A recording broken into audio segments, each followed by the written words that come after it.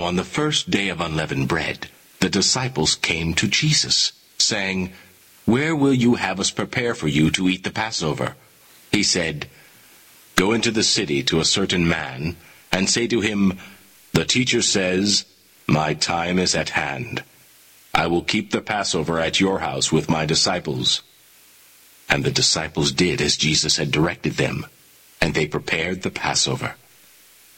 When it was evening, he reclined at table with the 12, and as they were eating, he said, "Truly I say to you, one of you will betray me."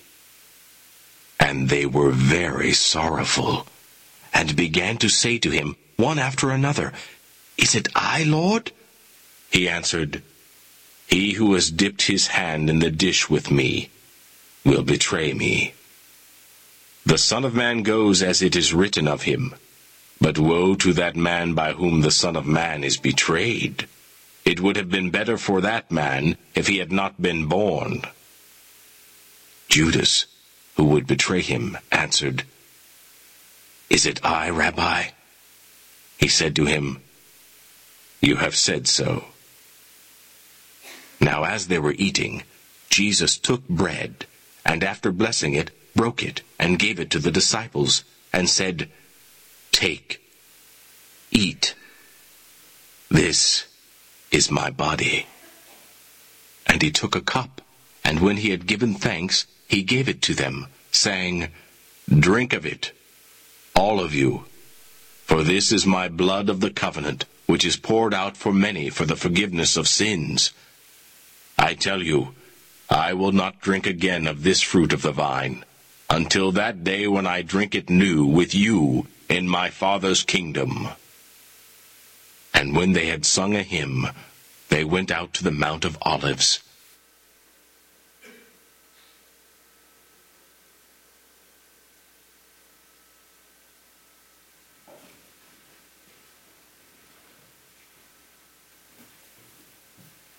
I'm sure you're probably wondering what those two scenes had to do with each other. And as we get into the message, I'm sure that as you're aware of the details of what just happened in that moment, you'll see why one fits together with the other. But until then, we're just going to start with where we're at with things that are uphill. How many of you have ever been mountain climbing? Anybody, like at least just going down a path or perhaps a trail, or maybe you climbed the side of a hill and that was your mountain. You ever had that experience? My wife and I and our kids went to Utah a few years ago, and one of the things that we wanted to do was climb this. It was a part of a mountain that had a feature on it that looked like the Great Wall of China embedded on the side of the mountain. And our kids were very excited about making that trek, and so we all started at the base of the mountain, and it went up, I would say, probably 800 to 1,000 feet easily. And all of a sudden, they're just gone.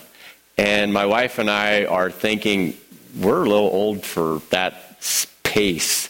And so we just kind of went at our own rate up the mountain, going through switchbacks and trying to work our way up to the path that went along the top of that Great Wall of China feature that was so unique about that part of that particular mountain. And as we're going up it, we realized that our youngest son, who at the time was about 10 years old, was going to be going as quickly as he could along the path that was right on the side of a cliff to try to keep up with his older brother. That escalated our attempt to get up to the top of the mountain as quickly as we could, only to realize that along the way we were just too old for that stuff. And we just prayed a lot that we wouldn't hear a scream and then a kid going off the side of the cliff. When we got up there and we saw just how perilous it could be, it didn't do much to eliminate our sense of anxiety about the situation. But as it ended, all three kids are still around, and the one that I'm thinking of for sure was up here as one of the actors. So all's well that ends well. But on the way up, it was a little frightening, very uncertain, and we had no idea whether or not it would end like it needed to. And I'm guessing that there are some uphill challenges that you may be facing. And I know in my own life, there is at least one facet of my life here on earth that has an uphill element to it. It's either an economic concern. It has to do perhaps with my job and things that are relative to what we're trying to accomplish here at First Christian. Or it could be within any of the relationships that I have with the people in my family or even beyond that. There's no shortage of things and circumstances that call you and I to uphill challenges. And given that that's the case, I think it's appropriate as we move into the Easter season to look at the things that went on in Jesus' life that had uphill elements that really have to do with the last several hours of his life here on earth. And many of the places that are depicted within the gospel story are actually in elevated places that when Jesus got there was a lot of struggle to get to that particular location. And the upper room, notwithstanding in that. Now, if you can relate to any of those aspects, or even if you can't, just being the church together, I think will have some bearing on our interest in what's going on. If you look at the graphic for a moment, just go ahead and keep that up there. It's got several different actions that are occurring. There is a person at the top who is looking down towards those who are still traveling up the hill. And if you look very carefully, you'll see that connecting each of those individuals, with the exception of the last person, is a rope. And there is a process that involves the progression of everyone up that hill together.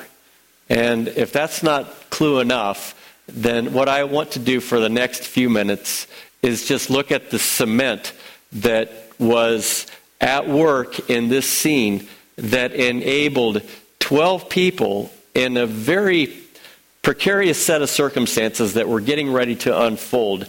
That 12 people, because of the cohesion that was there and their own uphill struggles, that 12 people, 21 centuries later, have resulted in a cumulative effect of 2 or 3 billion people being impacted by this event. Isn't that staggering?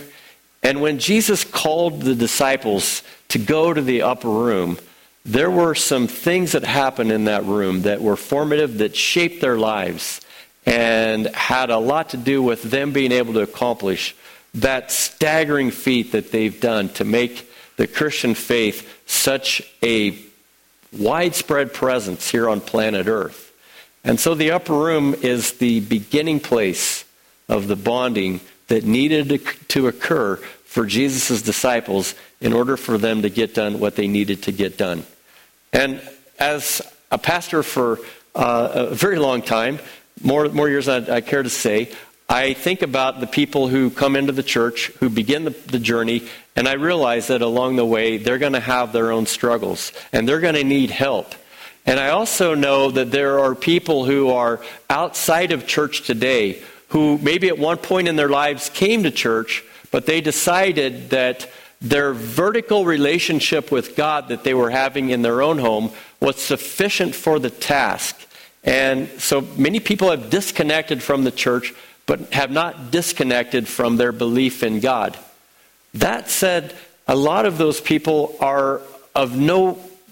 have, because of that, no great effect on the lives of people around them because it's just a private vertical relationship. And the way God designed us, He designed us so that we could help one another along the way. And it reminds me of a couple of stories. One of them is about a young boy who was given the responsibility of taking a cart and pushing it up a hill. And it's laden pretty heavily that it creates a great deal of strain on his part in order to get it to the top of the hill that he's supposed to arrive at.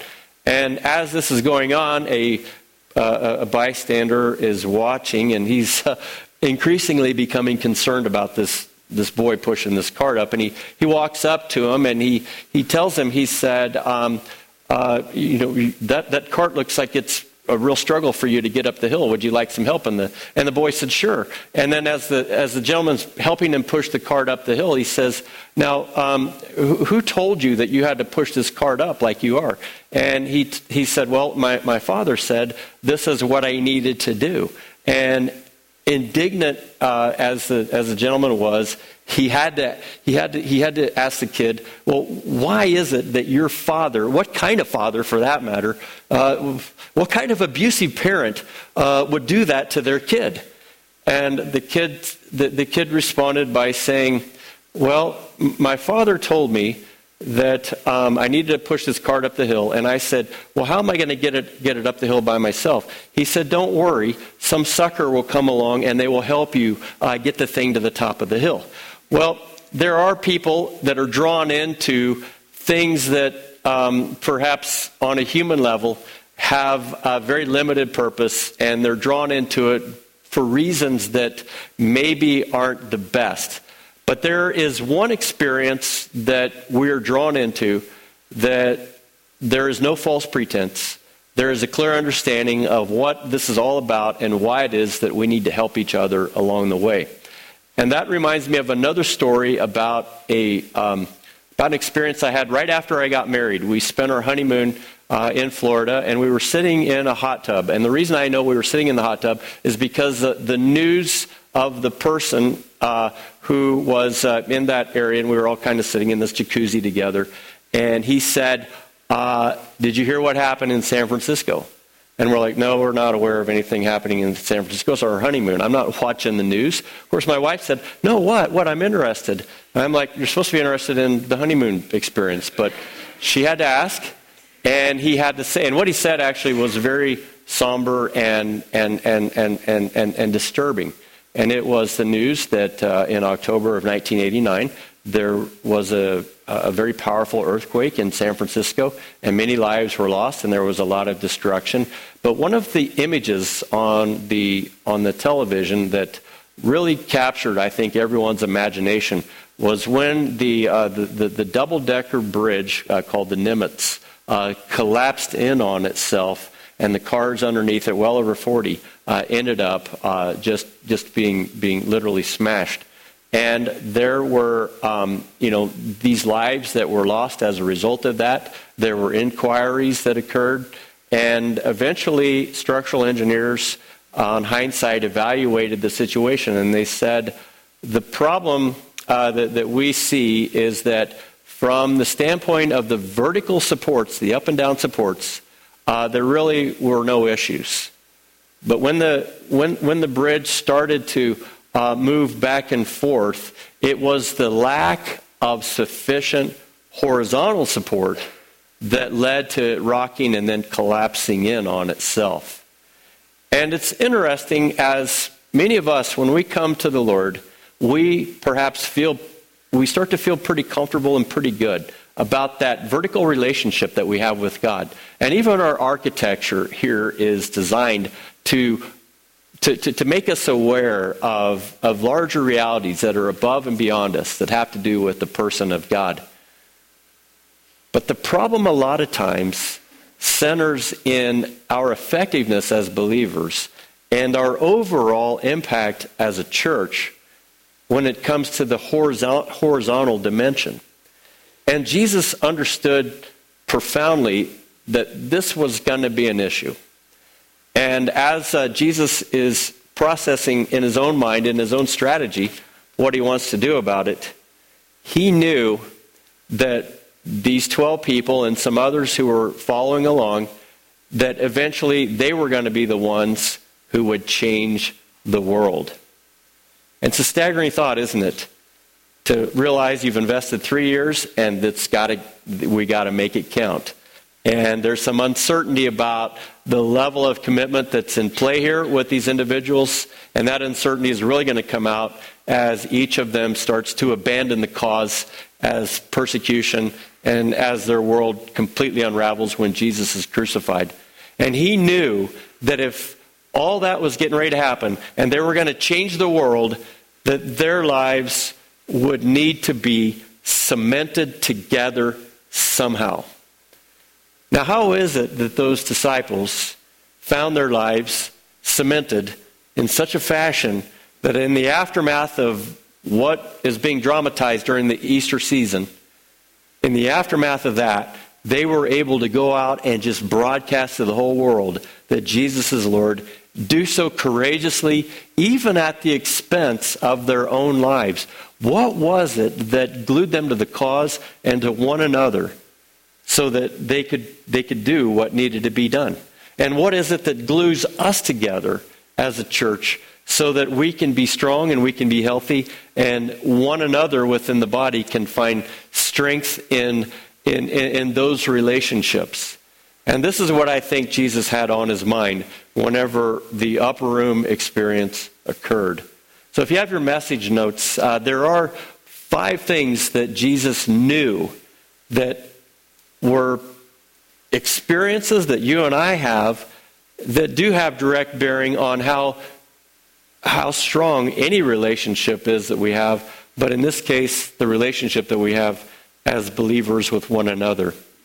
So here's the first one. If you listen carefully to the narrative when you saw the disciples up here, coming from Matthew chapter 26, verses 17 and following, we're told that Jesus instructed the disciples to go to a certain place and to prepare for the Passover meal.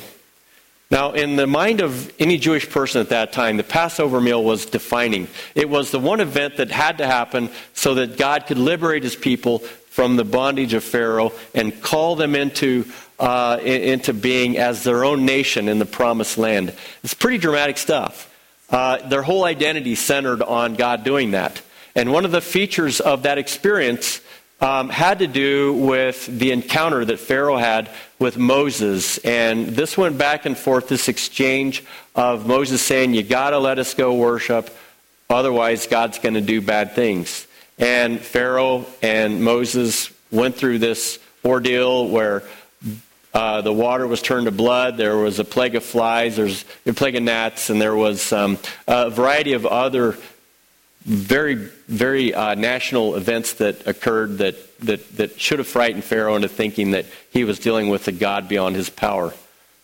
The one event, because Pharaoh was indifferent to all of this stuff that God was trying to point out, the one event that led Pharaoh to say, go and get out of here, was the announcement by Moses when he said that the angel of death is going to come and kill your firstborn male.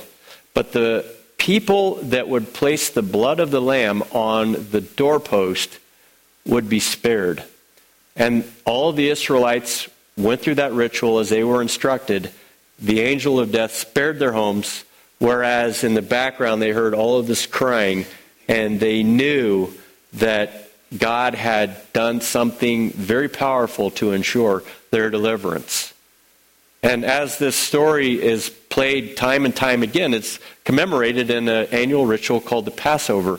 And Jesus, wanting to take that opportunity and to show how, in many ways, that story is a signpost to him, also wanted to take the celebration of the Passover and allow that meal together with the disciples to be a defining moment in their lives for the even greater things that are yet to come, for the deliverance and salvation of many, many people beyond just that group that was in Israel to begin with. So if you capture all of that, the first thing that Jesus did was he had them serve together. And so I want to go back to the first point just real quickly.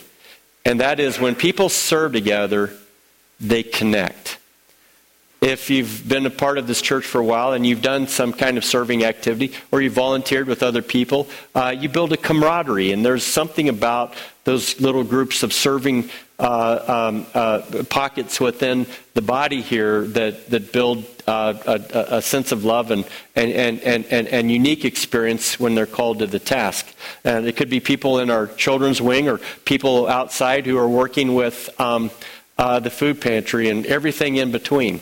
Now, for me, this really hits home because when I think about doing something with another person, I know that when we're doing a project or we're doing something together, it becomes a very meaningful thing. And this holds true not only in the church, but at home. A couple of weeks ago, my son Stephen said, "Dad, don't you think we need to put an Ethernet infrastructure into our home?"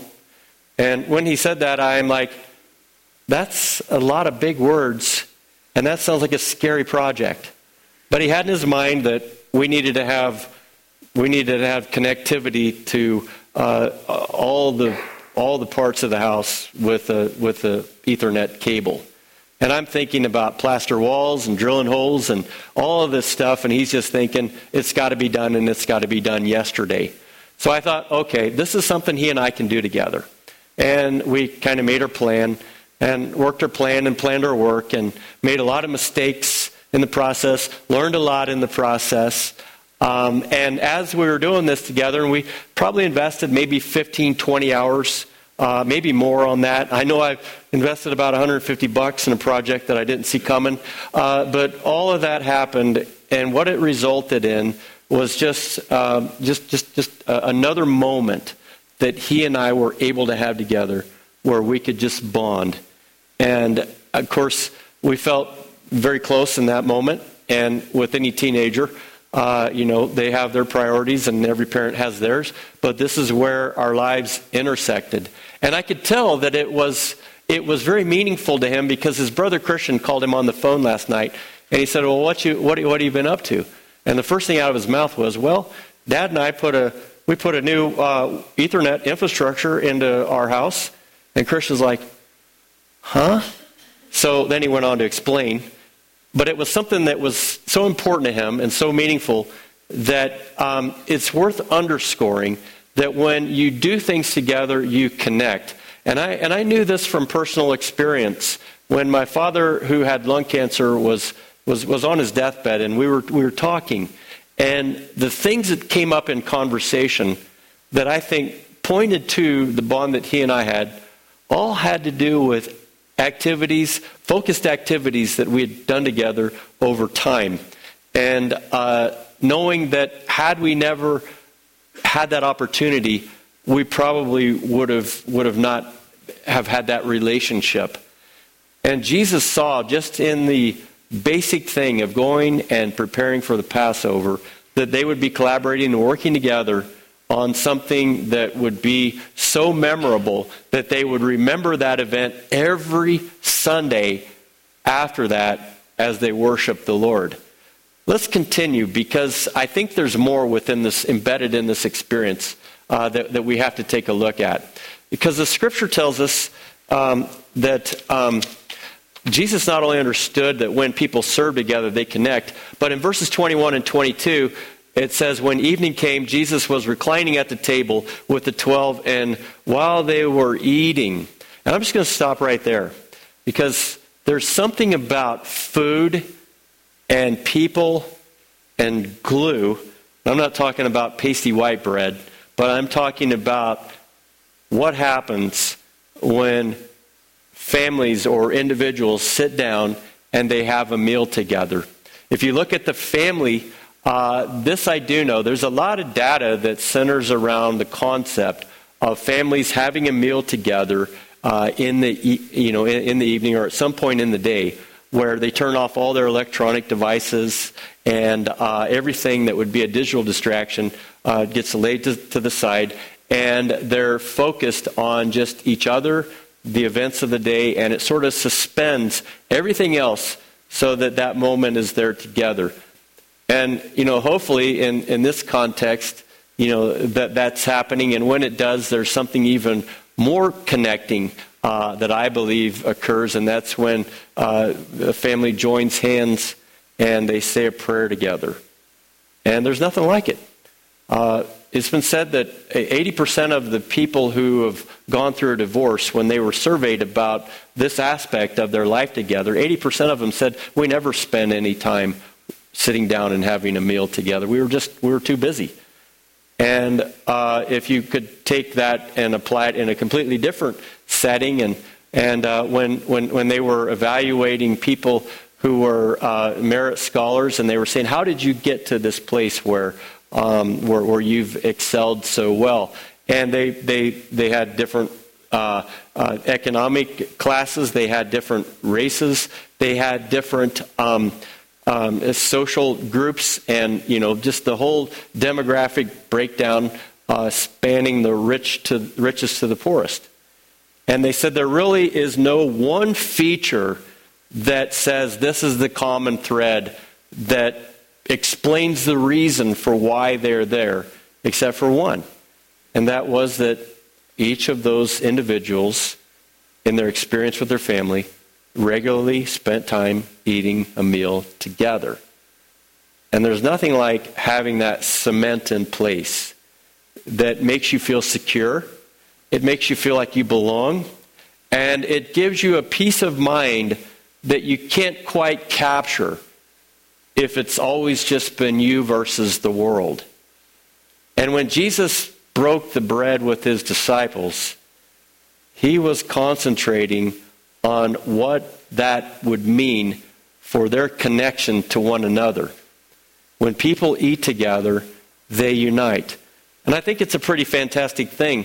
And I see frequently here at church, whenever we have people who have come to the church and they've had a funeral or they've had one elsewhere, and invariably they're invited to a funeral dinner by ladies in our church. Oftentimes we'll host that for them. If their worship or if the memorial service is here, oftentimes it's somber. Sometimes there's a little bit of celebrating, but there are tears and there are experiences of grief and just very somber. But when people go down to the fellowship hall and they enjoy a meal, it's just there's just a sea change in their attitude. They go from, of course, being in a moment of grief to a moment of celebration, a moment of really just enjoying the fact that even though it's a bad set of circumstances, nonetheless, it called them together for conversation. And I know that being present during a time where they're eating together and having that conversation around food is just the one denominator that makes that happen. And I'm going to comment more on that in just a second. But I just want to make you aware that in what Jesus was doing there, he was building a team of people that would have each other's back, that would be aware when another person was going uphill, and would have the wherewithal and the desire to help them up as they were going through a difficult time. And as Jesus was forming that in their being through this cementing event, he understood that even though they were enjoying a meal up to that point, there were some ugly realities that had to be faced. And so the scripture tells us that Jesus said that one of you is going to betray me. And the mood and the temperature of the room just went from hot to freezing cold. And uncertainty began to pour down upon the disciples. And they just were very concerned that they were going to be one of the ones who would betray him. And as he said, the one who dips their hand in the cup with me, that's the person. And at that moment, Judas Iscariot dipped his bread the same time Jesus did. But what's churning in everybody's mind is the thought, it couldn't have been Judas. Why not? Well, let me ask you, would you give your hard-earned money to somebody that you don't trust? Would you just say, I've got $10,000 or $5 or $500, and I want to give it to you to take care of. Do you mind doing that? Well, I'm sure every one of us in the room would say, I may do that, but I'm not going to do that with somebody that I know isn't absolutely 100% trustworthy. And who was the handler of the money in that group? Judas. And it just went from disbelief to shock to fear to grief. And as ugly as that set of circumstances was, there actually were good things that could emerge out of it. Because when people grieve together, barriers are broken. Now, have you ever, in your own experience, been so downtrodden that tears literally came out of your eyes? And you're so grief-struck in that moment that you just, nothing really mattered except the pain and the grief of that. It literally laid your soul bare. And then have you had that happen around someone who maybe has had a similar experience? And as they saw your pain, their pain surfaced, and their tears came up. And then all of a sudden, there was nothing else that mattered except that at a deeper level, when your soul is laid bare, that you connect with that person because their tears and your tears were at the very gut level of your existence here on earth.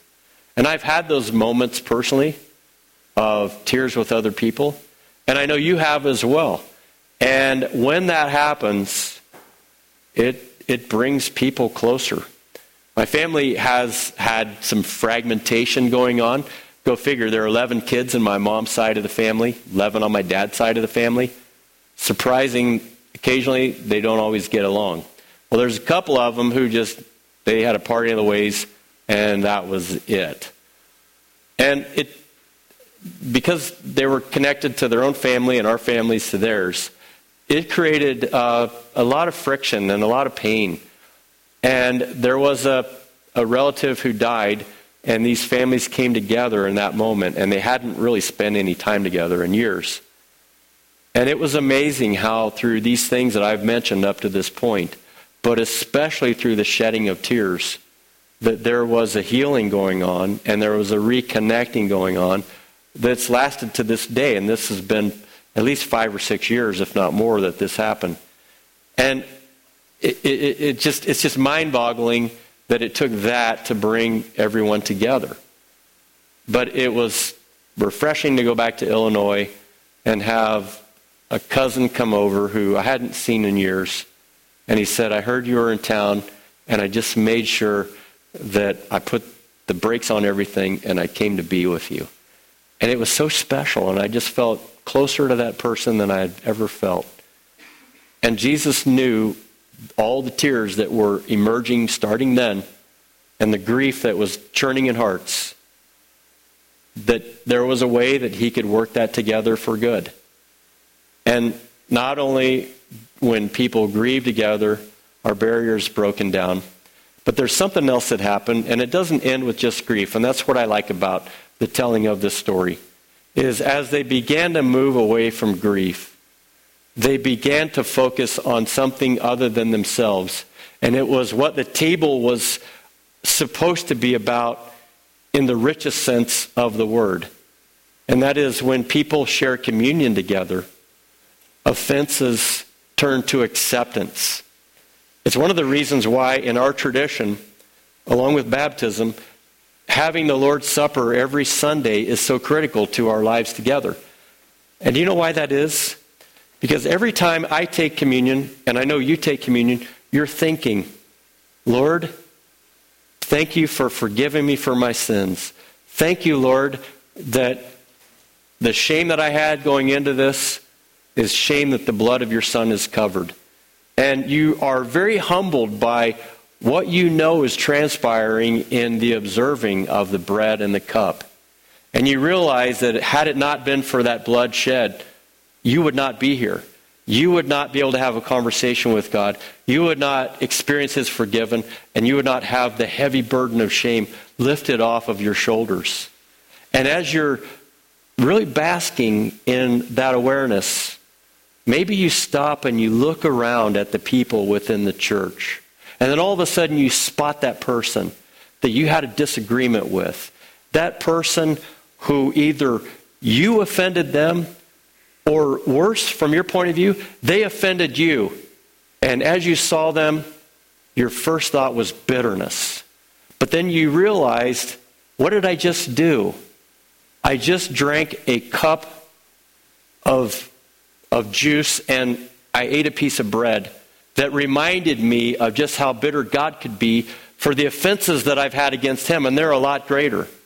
And how humbling it is for us to realize that in that moment of wanting to harbor and perhaps revel in our own bitterness, to come to the conclusion that we have to forgive. And there's nothing that makes the body of Christ work better than the understanding that it is forgiveness and grace that enables this whole cross-section of people, regardless of wealth or poverty, regardless of gender or age or race or social status, something very special happens in a church where people are drawn to be a part of something that by all other bases of logic, they would have no justification for. And it centers around this table. And this table says to you and I, every week, one overriding phrase. But before I tell you what that phrase is, I want to ask you a question.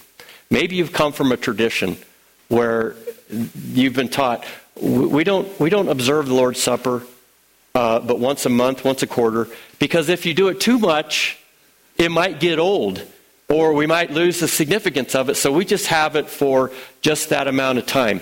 Now, I don't want to disrespect anybody's tradition, but I do want to say this. Perhaps that happens to you, and if it does, maybe you should focus on this.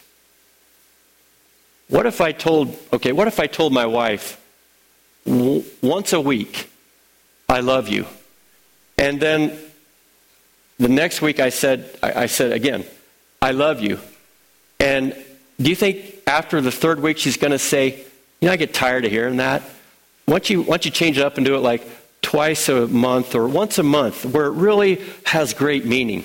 Or what if somebody said to you, I love you, but they would only say it perhaps once a week, and then they would say, now I don't want to say it too much because, if I say it too much, it won't have any meaning.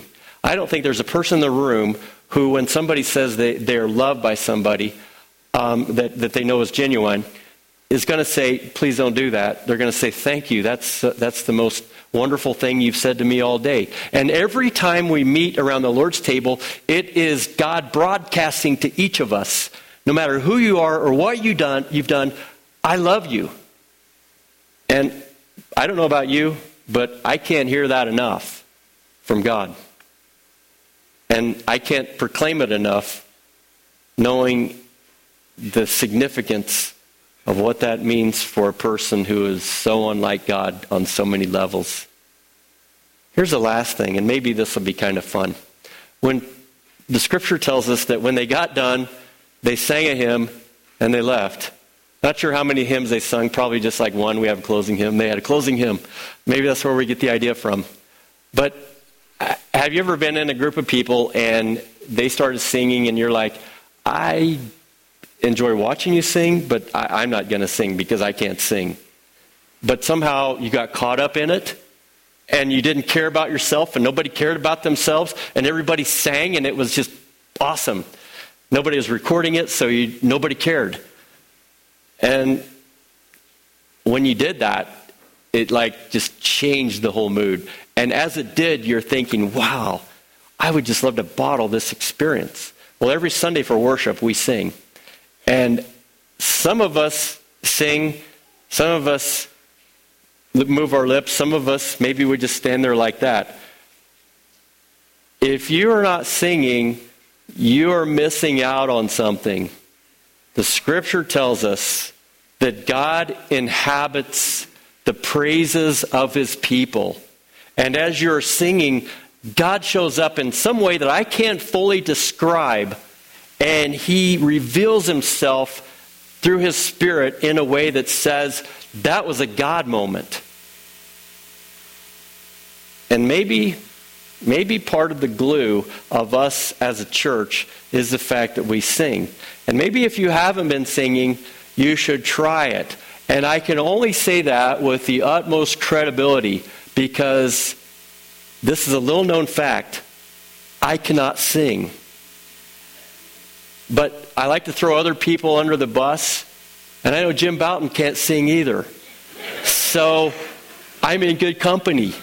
So when we're up here together doing whatever it is we're doing in the name of singing, maybe it's not Pavarotti as much as the grinding wheels of a train, but it's still something that God says, yeah, by grace I can even inhabit that. And the beautiful thing about doing it collectively is the fact that we don't even hear ourselves. We just hear the combined presence of one voice before the Lord in celebration and in praise. Could you imagine worship without singing? I mean, it just wouldn't be complete, would it? And singing is the part of the glue that holds you and I together. If I could just turn back to that graphic for 1 second, you'll notice that there are some people on the top of the hill who are looking down and they're saying, how can I help other people up? And there's another person who's been helped up, but they want to also help up. And there's some of us who say, I want to help other people up.